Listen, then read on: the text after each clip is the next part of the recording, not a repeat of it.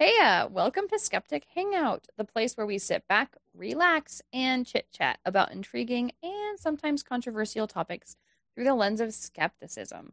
We are Josh and Laura, and we have with us today guest host Puck, our favorite armchair philosopher and asker of many questions. We are going to be discussing feminism. So grab your English tea or double shot espresso with oat milk and honey and join us as we discuss a subject near and dear to my heart. Girl power. This is Skeptic Hangout, feminism.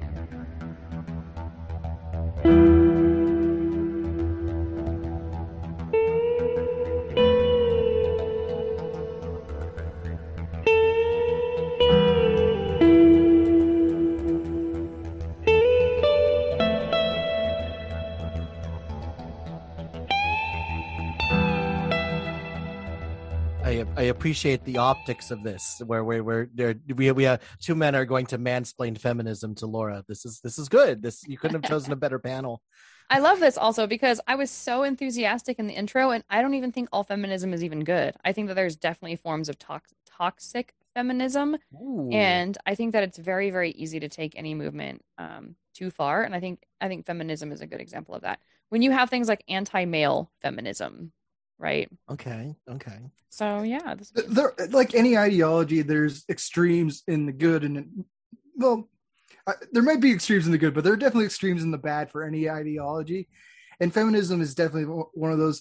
I'd even say like my first idea of feminism, I'd say is almost slightly toxic now. And I learned about feminism from Married with Children from Marcy Darcy. And I don't agree with a lot of the things that she was putting forth in that show. But but again, that show is very patriarchal. I guess very much in the patriarchy, or you're almost supposed to be worshiping Al Bundy and no ma'am, and yeah. like looking down on feminism. So it's kind of it kind of makes sense why they'd make a toxic version of feminism with Marcy when it's written very much for a male audience. Just look at Christina Applegate's outfits, which I'm not slut shaming her; she looked fantastic, but it definitely seemed to be towards a male audience. So they give an extreme version of feminism that seemed to look down on women like Christina Applegate dressing too sexy, and like seemed like you had to be prudish in order to be a feminist, and you couldn't like they would look down on like strippers in that show. There's nothing wrong with being a stripper, but then there is a people don't seem to understand that there's also problem with you can enjoy strippers without objectifying them completely. Yeah, I Like like how there's right off still the bat people. I like how right off the bat we're going to the negative aspects of feminism because I think with any sort of movement or topic, it's really easy to get caught up in the like, well, here's what they're trying to do, here's the positive aspects of it, like feminism is good across the board, yada yada yada. But to be able to see sort of a darker side or to see some of the problems or limitations of it, is really good. I do think that you're right that like it can be hyperbolized and that actually can have a negative impact on positive feminism, like it trying to create equality for women and make this world a safer place for women. There is a point where to hyperbolize it too much does it kind of casts women like progressiveness towards women in a negative light. Like, oh, they're all just a bunch of man hating lesbian, blah blah blah blah. Not that there's any problem with man hating or being a lesbian, right? But there's like these like let's over hyperbolize this movement to the point where it's actually kind of counterproductive. Well, So I and I think it don't was almost displayed prudishly. Like women are just like they need to be in the workplace, but they need to dress conservatively and stuff like that. Is how I used to get it. I definitely younger me definitely kind of leaned towards the red pill side and had like a bad version of feminism that I hated. Like I even saw YouTube videos that just focused on the extremes of it. Or there was a type of feminism where they were saying you're not a feminist unless you force yourself to be a lesbian, because if you're sucking dick, you're not a feminist. But I think I want to encourage all the feminists listening to this to suck dick if you want to. So, because I don't think it's against feminism to do that. I could be the wrong person endorsing that. But I think lately feminism seems to be pro sexuality and like pro sex work and pro using your body. It's almost like a sign of strength.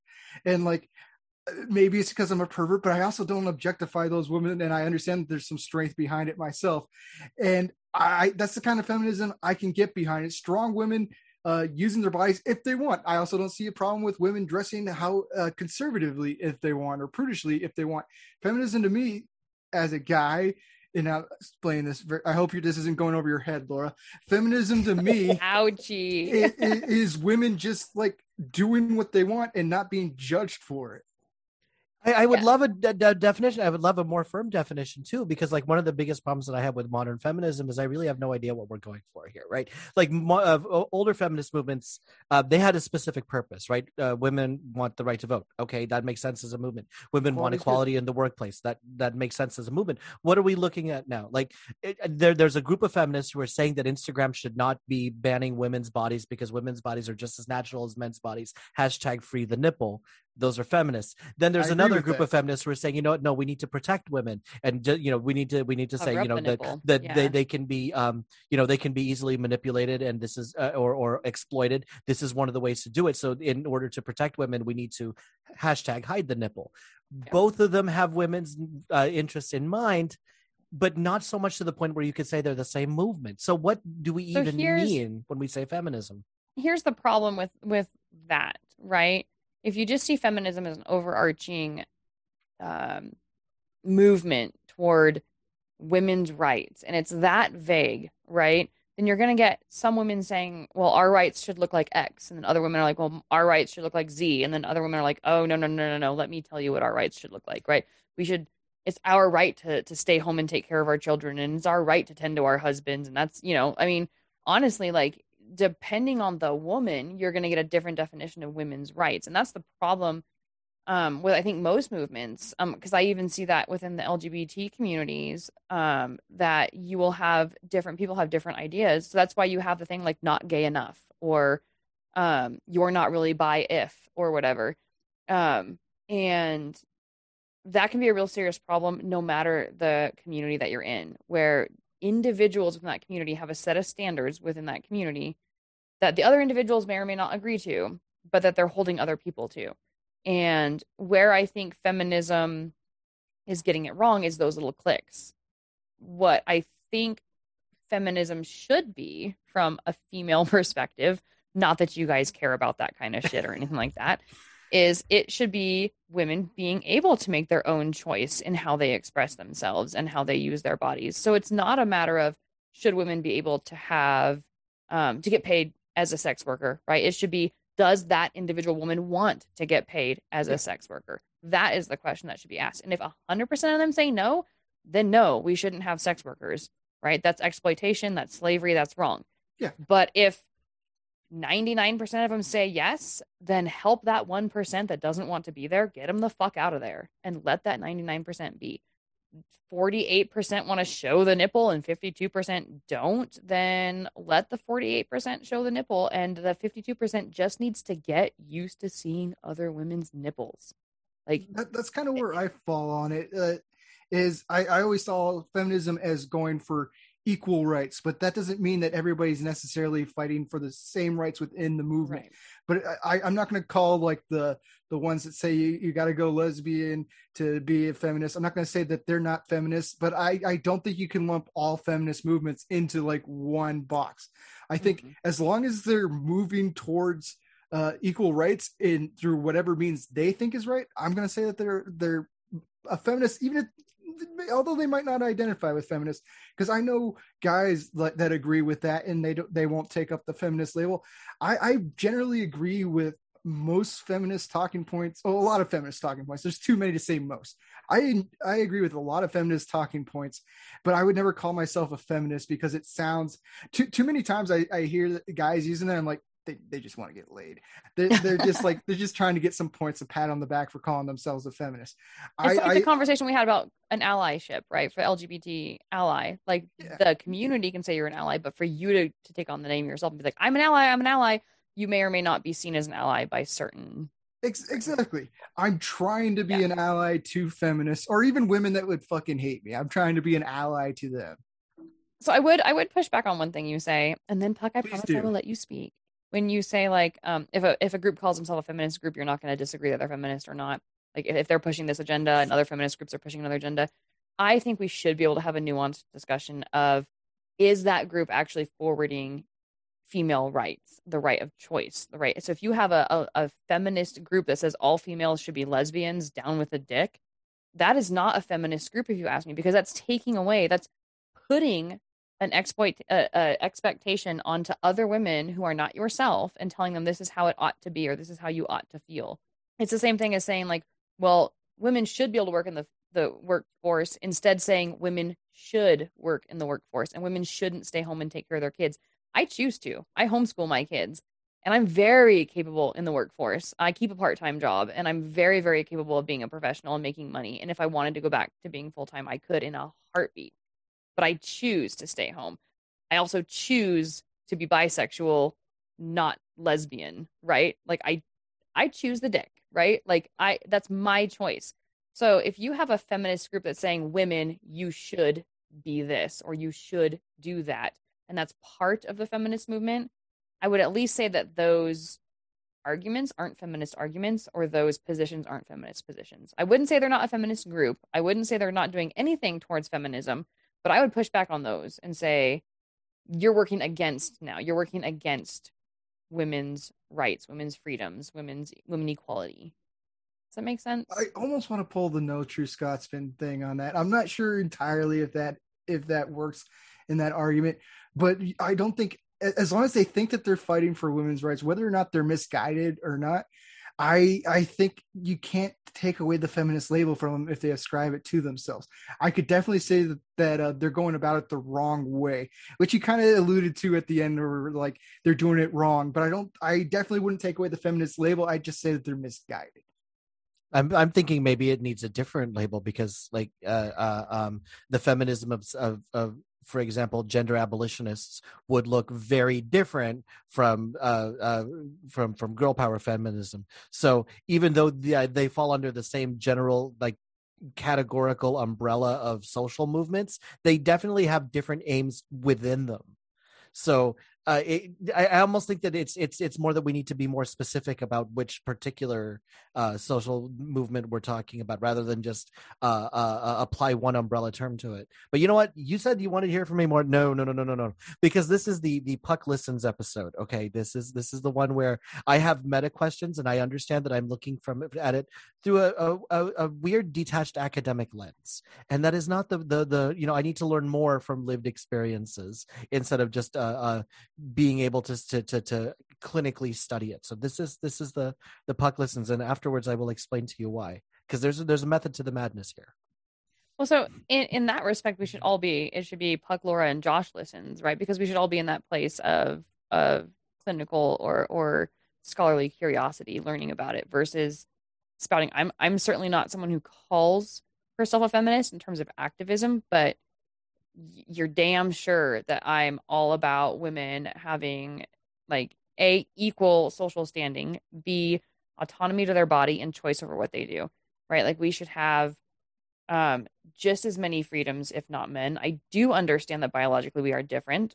So I do understand that equity might be a better word than equality, but for all intents and purposes, in terms of what we should and shouldn't be allowed to do socially, absolutely equality is a better word. It should be, if it's good for the goose, it's good for the gander. And that includes the nipple. Dude, if they can wear their shirts off at the beach, I don't have any shame in women's breasts in terms of them having to be covered up. That's my own personal opinion. But I don't know enough about feminism in terms of a movement to be able to speak really knowledgeably on, well, here's the feminist movements, here's how they're all different, here's when they were, here's where this one came about, here's what this one stands for. Josh has already shown that he knows more about them than I do, because he's already talked about a few. Well, I listen to a lot of feminist podcasts now, or at least like movie podcasts with feminist hosts, to try to get that perspective. So I'm trying to learn. I definitely sound like a jackass, misogynistic asshole. That's more comedy than actual actions, and I am hoping actions speak louder than words, although I have a pretty big mouth, so we might be wrong on that. And then I'm on the side that I don't even know what such actions look like. For example, like at the place of work that I'm at, um, I tend to, like, in all my adult life, I tend to work in mostly female dominated workspaces. This is no exception. In a crew of about 30 people, there's only 3 men. That's it. And one of those men is in leadership. Of all the people in leadership in my organization, 7 are women, 1 is man. That's it. And so when I think about feminism and equality, yeah, this is about the time when people start bringing out that picture of kids standing on boxes to look over a fence, right? Mm-hmm. Where, like, what's my role in this? Let's say that a woman and I are in line for the same promotion at work. Everything else is equal. We've been there for about the same amount of time. We come in with the same amount of outside experience. Like, all other things considered equal, is it more responsible of me to say, you know what? In the name of equality for women everywhere, since historically they still have a lot of catching up to do, the right thing for me to do is to pass up this promotion so that a woman gets promoted up? Or is it more a sense of, no, you know what, everything is considered equal here, and if anything's going to make us stand out, then it should be a pure meritocracy, and the fact that she is a woman should not be a determining factor in whether or not she gets this promotion? I don't know which one I go on. I don't think you would have to bow. I think that'd be a morally virtuous thing to do. But I would think the employer who's actually given the promotion should take into consideration, though, because if there are more men in the corporation that have been moved ahead, and you are at all means equal, like in talent, you are hired at the same time, you're both just as good at the job. I do think the employer is morally obligated to give the position to the woman. But I don't think you should have to take yourself out of the running, and just because there are inequities, because you should still be looking out for yourself. That's where the power dynamic comes in hand, where the employer definitely should be taking this stuff into consideration. But I don't think equal employees should be taking this into consideration as much, because you still have a family to feed. Why would you take yourself out of the consideration and get less money when you still have a chance at this? So I should put myself. Oh, sorry. Go, please. No. If you have something on this specific thing, because mine will just advance it to a different. It just sounded a little like I like if both people got their way, then in that scenario, it seems like I should apply for the job, but I shouldn't get the job. Well, that's up to the employer, honestly. Okay. But I don't think that's up to you to take yourself out of the running. But the employer definitely should be hiring the woman in that situation.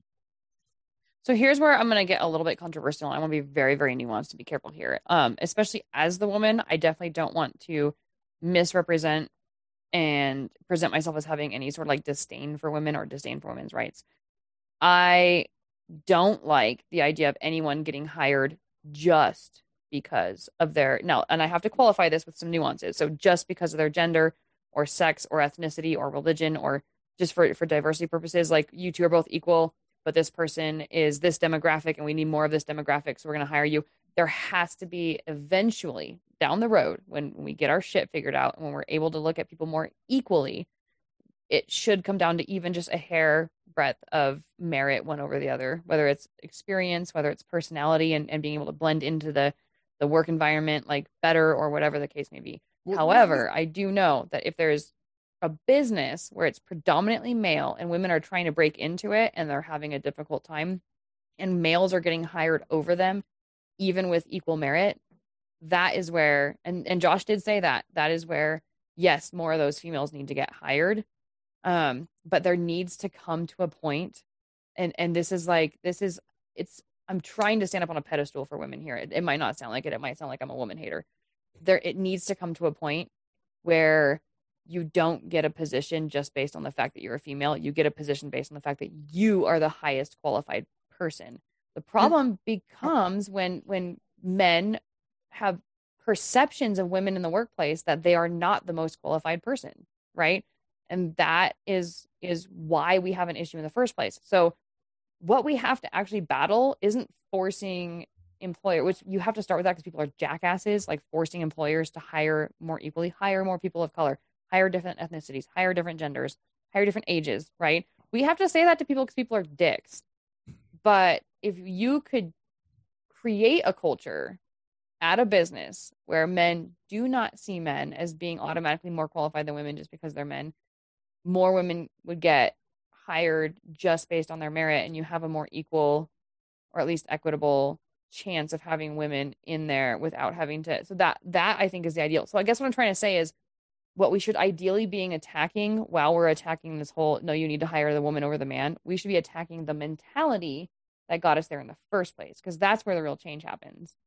Well, like the example that we gave was completely impossible, where there's no time where two people are going to come in exactly equal at a job. Somebody's always going to be a little bit better than the other. And in that impossible situation where everything was exactly equal except for the gender, that's when I said we would hire the woman over the man because of the inequity that's been happening there. But as soon as you're putting it in the real world, these people were hired at the same time, but the guy happens to be better at the job. You put the guy ahead because that's just the way things work if you want a thriving business.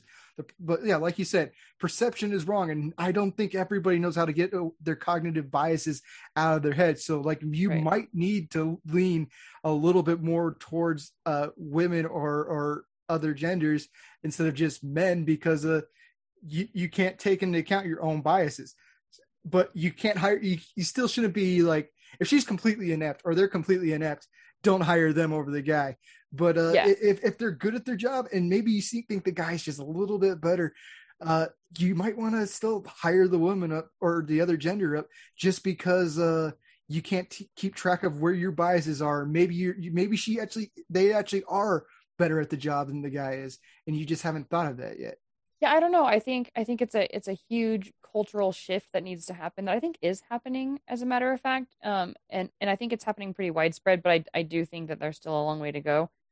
I would be more insulted to hear you got the job that he was more qualified for because you're a woman than I would be to hear, hey, you didn't get the job because this guy is more qualified than you. Right. None of the scenarios that I say it was because they were a woman, though. That was just like a final tack. Every single scenario I put up, the woman's still qualified. Mm-hmm. Yeah. But that's what I'm saying is we as a culture still need to shift our perspectives quite a bit to the point where a person's gender just doesn't really enter into it one way or the other. Right. It's really, so then there's two things that I think still need to be combated. One is getting people qualified that are of different genders, that are of different races and ethnicities, right? That are of different abilities, right? It's amazing what people with disabilities can actually do. You just got to figure out what it is that they can and can't do. And you got to allow them to capitalize on their strengths, right? And so we need to get people trained to the point where they are competitive. And so getting women into colleges or training programs or whatever alongside men. And I do think this is happening, maybe not as quickly as we want and maybe not with the numbers that we want, but I think it's happening. I'm in the military, and the numbers for ethnicities besides white and the numbers of females is still less than white males, but females are growing in numbers in the military, right? And it's a matter of getting them in, getting the training, and making sure they're given the opportunity to progress and to excel. That's the one. And then the second one is changing the mentality of business owners and like supervisors, managers, that kind of thing. And they're both tougher than they sound, but I think that second one is even tougher. Changing someone's mind is way harder than training someone to do a job. I don't see currently the people in charge tend to skew on the older side, and this is going to be me sounding ageist, but I do think that they had their old mentality on how women should be treated in the workplace, and they might be able to skew a little bit more to the left or a little bit more towards equality, but I'd say it's much harder to get somebody so set in their ways to change their mindset. I think that this is going to be a change in the workforce that we're seeing. Generations, millennials and younger, I think, are where we're going to be seeing this kind of change happen. And that's why I'm definitely trying not to be that guy, because I'm 35 now. I'm heading into, I'm probably by some young person's idea, an older person. I still feel like I'm young though, but I'm definitely trying not to be that old cranky guy saying the younger generation sucks, because the younger generation may have styles and shit that I don't give a fuck about, but I don't care about what was cool when I was in high school either. But they're generally more socially conscious. So this is like every generation's coming up more socially conscious, and that's where the change is going to happen, I think. Unfortunately, that doesn't do a whole lot for you or other women in the workforce right now. But I also think we should, and I'm gonna let Puck talk after this because I know he said he's gonna be a listener in this, but I do want to get at least his thoughts on what we've said so far. But I do think that one thing that we need to do better when it comes to all social movements is acknowledge progress where it's happening. And so I don't want to paint this doom and gloom. Like, I actually want to paint the opposite picture. We have come a long way. I'm 21 years in the military, about to retire, and I have never experienced what I thought was a negative action or a lack of progress based on my gender. I'm retiring at a high rank. I've had a lot of opportunities, and I've had a really, really good career. I think I got there based on my merit and my hard work. I don't think I had to struggle because I was a woman. And that shows the progress. And now there are people in the military, women who do experience sexism and do experience that glass wall. And it really comes down to things like your unit or your group or the individual supervising you. So there are still individuals in workplaces and individuals in organizations that are dicks, that don't get it, right? And that's where, like you say, they're going to eventually, number-wise, proportion-wise, they're going to eventually age out. And then the upcoming generation just has so much fewer of them that we're not going to see it as much, maybe even if at all. But I do want to take just a quick second to say that, like, feminism and the actions of really, really early feminists have come a long way to where I don't have even a fraction of the problems as a woman that women 20, 30, 50, 100 years ago have had. And so that kind of bears mentioning as we're talking about where we're going, is acknowledging how far we've come. That's a good point, because I tend to be a pessimist. So I'm going with all this negativity and how hard women have it today, despite the fact that I'm not really experiencing it myself. Like Puck, I work in primarily women inherited places. Working in an office with, like, I'd say 95% of the people there are women, but somehow, yeah, I mostly see the misogyny online now, and maybe occasionally if I go out, I'll hear from my friends, or like I see it on dating apps. My female friends show me the kind of messages they get on dating apps, like, oh, misogyny is still alive and well. Yeah. But, oh yeah. My experience in the workplace is women seem to be doing okay, but I know that I'm going from a very small section of the workplace. I'm also in Southern California, so like maybe that also taints it. If you go to someplace else in the world, or even in America, you might see a little bit more misogyny than what I've seen. My one contribution to that is to remember that societies exist in different scales, right? So I can look at my specific workplace and the company that I work for, and if I trace up my organization chart all the way up to the owner, it goes woman, woman, man, woman, woman, woman, owner of the company was a man. Right. So it looks like there's a lot of representation all the way up. And I love the company I work for doing that.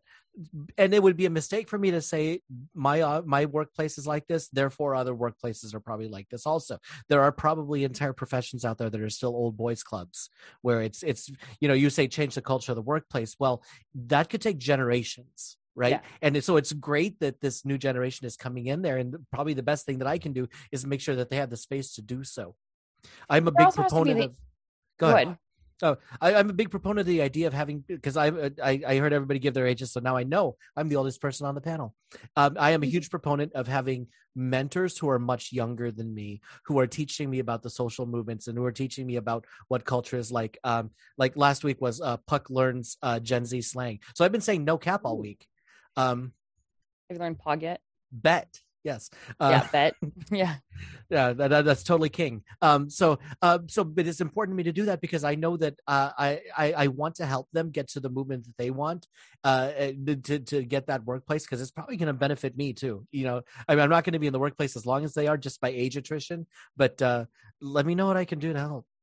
And we are seeing that we're generations back, maybe you might not see a office like what me and Puck, I don't think Puck works in an office, I could be wrong, but you wouldn't see places like where I work or where Puck works, where there are women in places of power, and that's like generational things that's happening. And like, yeah, you aren't seeing it with the really older generations. They're kind of discarded off because of honestly, there are exceptions. There are like I've seen elderly people that are really into like social movements, and then it doesn't matter like they're 90 and they still care about the younger generations that are coming in after them. There are exceptions. I know I definitely paint too broad a brush on that, and I almost always come off ageist. And I definitely, if we have any older listeners, you're probably one of the good people, but it's more younger generations are going to perpetuate this and move this movement. I think we're going to always look back at I think it was 2016, and like that's going to be the line where it's the way people were before Me Too and after Me Too, because Me Too was when we first started to see like even people in power that were rich coming down for that kind of misogyny. And like even my workplace, which is predominantly female, had talks around sexism and stuff after that, because it's something that needs to be talked about now. Even if it was just like all the women in the room are just looking at me like, Josh, are you paying attention to this? Don't be a misogynistic dick. Because now people are being held accountable for it, and that's gonna. As long as we can keep holding that up, all the younger generations are gonna continue to take this in. And I do see, despite the fact that I definitely am pessimistic for the most part, I do see progress happening on that level. But I do worry about the people in power right now fucking that up for everybody else for a little while, until these younger generations can finally get themselves into positions of power. Not to bring the topic kicking and screaming into religion, because I got kind of flagged for not doing it last time. But how much of this might have to do with, like, how much of feminism and the movement that we want has more to do with breaking the idea that people were designed for a purpose? Not just that people were designed for a purpose, that women were designed for a purpose that was very specifically subjugated beneath men. Yeah. Right. I think, yes, feminism is trying to deprogram that idea, but feminism is necessary because that idea is trying to program, or that ideology is trying to program men and women into thinking that is how they have to be. And when you have not only men convinced that this is how women should be, and then they're exercising their dominance over women in such a way, you also have women who think that this is how they're supposed to be, and they're subjugating themselves, right? And so I think, honestly, yes, feminism is counterbalancing that idea, but I think that the reason why feminism is necessary is because that idea is counterbalancing that ideology, Christian specifically, will go into cultures that are more equal in terms of male and female rights, and they will start establishing male-female gender roles, and they'll start changing their concepts of sex and changing their concepts of families and women's duties and men's duties. And I think that's what happened to us, to our ancestors, and we're having to deprogram. So it's yes, we're there's a system that's working against us to tell us that things have to be a certain way, and then we are countering that system with another message saying, no, that's not how things are supposed to be. I hope that makes sense. It does. I think I have an idea, but this is where feminism actually helps guys out too, because the way that the roles were set up from like biblical standpoints is everybody had a certain role, and like a guy could never be a stay-at-home dad under those kinds of rules. But with feminism, you can actually have a woman in the workplace and the guy staying at home with the kids if that's what works for the family. That's fighting for the rights of both of them by going for equality. So like feminism helps both sides of the coin out, because I've heard from most of the feminists that I listen to in podcasts that it's not just about women's rights, it's about equality. It takes on the feminist name because of women are definitely the ones that are depowered the most, or have the least amount of power. But ultimately, it's about having equality among them for a good portion of feminists. I definitely would say that there's some that want to have guys were in charge long enough. Now the women get their shot. But I'd say for the most part, I see feminism as about equality, and it helps both people to escape roles that maybe they weren't ready for or weren't made for. Like some guys don't want to be like the breadwinner and can be okay with making less money than the woman they're with. And biblically, just making less money than you, or not, I don't know biblically, I'm not a Bible person, but I know a lot of Bible thumpers that would say it's emasculating having your wife make more money than you, when I would see that as like a plus. Good on her. Bring in as much money as you can. So not just does feminism help break male, it almost has to too, right? Like we're trying to break female gender roles, that automatically almost breaks male gender roles. And I think that's really, really awesome. But I think even more importantly, well, maybe not more importantly, maybe equally as important, because I don't want to necessarily like set them up one over the other, but mental health. Like I think feminism really does a lot towards acknowledging mental health for men too. Like if you talk about the systems that say women have to act a certain way, they're the same systems that say men don't cry, men don't feel feelings, men are the strong ones, men are the leaders of the family, and they're the ones that set the example, and they can't show weakness. Men have to be tough, right? And all these things.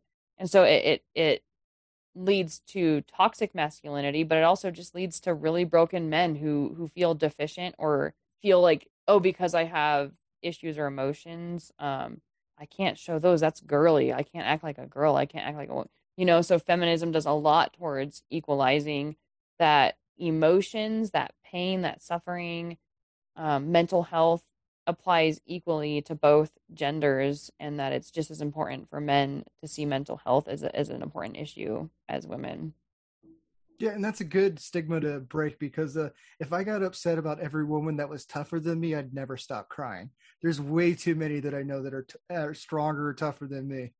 The point that I was trying to make is that it's okay for you to cry, but I mean, you don't gotta cry. You don't gotta cry because we're tougher than you. I mean, that's a silly thing to cry about. That's exactly what I'm saying. I'm okay with women being tougher than me, but I guess I'd be in like a toxic spiral of I'm crying over women being tougher than me, but I can't stop. But I'm not supposed to be crying right now. So yeah, you made a good point there. So we're coming to the very, very end of our episode here, and we just have a few more minutes. The one thing that we had talked about before the episode that we didn't even touch on during this episode, and I was like, oh, we're going to open with this. This is great, right? We're going to have tons to say on this, is mansplaining. And so I know. Wait, let me take this from here, Laura. Yeah, no. You're gonna shut your mouth, you little man. We're going to, no.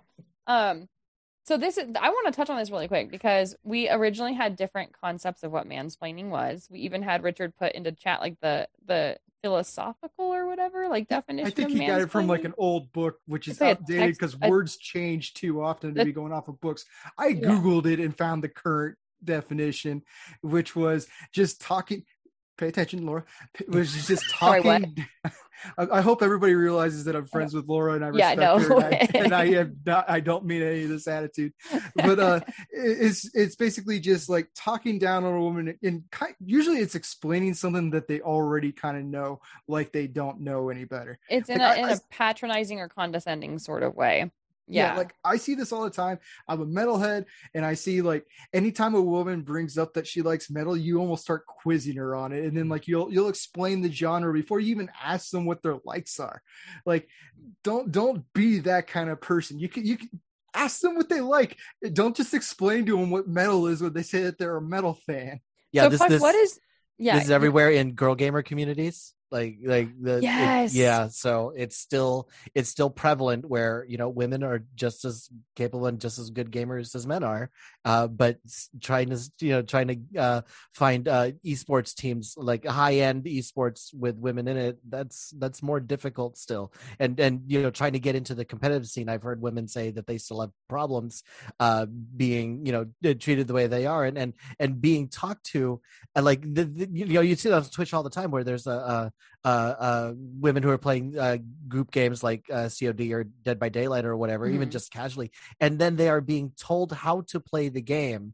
But if you scroll down just a little bit, you can see a list of achievements and accomplishments that woman has in gaming that they far exceed mine. I'm not about to say anything, but it's just hysterical thinking. It's the thinking that I'm a man in this sphere. Therefore, regardless of your achievements, regardless of your accomplishments and credentials, I still have something I can teach you. Yeah, I'm going to tell you how it's done. Or like what Josh says, I'm going to question your knowledge on it just based on the fact that you're a woman versus a man. Mm-hmm. The only problem I have with making it its own thing, because I do think it's a problem and I do think that it should be addressed. But then I have to also stop and think, like, do women womansplain? Like, I, as a woman, I'm very smart and I know that I'm smart, but I don't always know everything. I don't always have the answers, but sometimes I think I do. And I have caught myself doing that exact same thing multiple times where I walk in and start explaining something to somebody as though they don't know, or I'm patronizing or I'm condescending. I think that women do it too. I think we need to call a spade, whether it's the male doing it or the female doing it. We need to acknowledge that both genders do it. When it becomes a problem is when it's specifically condescending or when it happens more often to women. I don't know. You guys need to tell me. I'm going to push back with you on this. I think the power dynamic makes a huge difference on why you go and call it mansplaining, because men generally have more power in a lot of situations, where if a woman is explaining something, there isn't as much of that power dynamic, and it's not as condescending as the whole. And I don't think like you would do that kind of explaining to people regardless of their gender, because you just have a big head. That's not I'm just egotistical. Yeah. That's not it. If I'm explaining it, if I'm talking down on somebody because they're a woman, that's me mansplaining. That's what I was trying to get at, is the subtlety. Like, where is the subtlety? Yeah. Because we need to acknowledge that both people can be patronizing and condescending no matter what. When it becomes mansplaining, yes, they can, Laura. They can be really condescending. They can even interrupt people like I just did to you. Yeah. That's what I was trying to get at. I was just kind of fumbling with my words there, is that when you have that power dynamic, that's the word I was looking for. Okay, I know we're getting close to wrap up time. Can I tell you guys about the experiment that I've been running on you for the past 3 hours? Yeah, you know what? Let's make that our let's close out with that. Yeah. Okay, so this actually ties in directly to addressing our biases when it comes to women in the workplace. Because I read this study about when men and women both feel like they've had an equal opportunity in a conversation, right? And according to this study, even when a woman only speaks about a third of the time, the men in that group still feels like the women had the majority of the conversation. So the percentage of how much a woman is involved in a conversation seems to be one of those things that's skewed. So I intentionally for this episode wanted to sit back more. And that stopped at the beginning of this monologue, by the way. So don't count this time. I'm sure your perception was still that Josh talked way more than me, no matter how much I talked. Because I want to see what it looked like on my end. I consciously wanted to talk less during this. I even said that explicitly at the beginning of the episode. I want to see if it actually worked. Did I, even with putting conscious thought to it, give more space to you? Or did you just give more space? Or did I not think about what, or did it not work? So I'm actually kind of curious if my bias and trying to adjust for my bias worked or even failed more spectacularly. So it would be very interesting. What I'm going to do after this episode, when this episode airs, I'm actually going to go back and I'm going to compare the amount of time that we were talking to the past 2 episodes to see if even a conscious decision on my part made any difference. So my question then would be whether it's you, me, and Josh talking, you, or me and Josh talking and you stepping back. I perceive that I take over a lot of the conversation, but then I also perceive, when I think about it, like there are times when I'm doing editing where I'm like, wow, Richard talked a lot during that episode. I thought I did. Wow, Josh talked a lot during that episode. I thought I did. Right.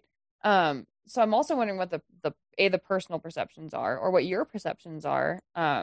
Do you guys think that me, as the female on this show, do you guys think that I take ample airtime? And then should we test that? Should we put that to the test? Should we sample a few episodes and see how much airtime actually? Because I perceive that I talk a lot on this show. We're skeptics, right? This is what we do. We don't let our feelings talk about it. We look at the data, which is why I would like, and so I can only look at the episodes I had anything to do with. So I'll just look back at this one and the other 2 that I was on. And I would actually like to see that comparison. Who talked how much? This would be let's just do the control right now, because obviously none of us are looking at any data or stats at all, right? Right. And so the default then would be each of us took a third of the time. That's, with 3 people, we'd think everybody took a third. What do we think it will actually be after we do the math?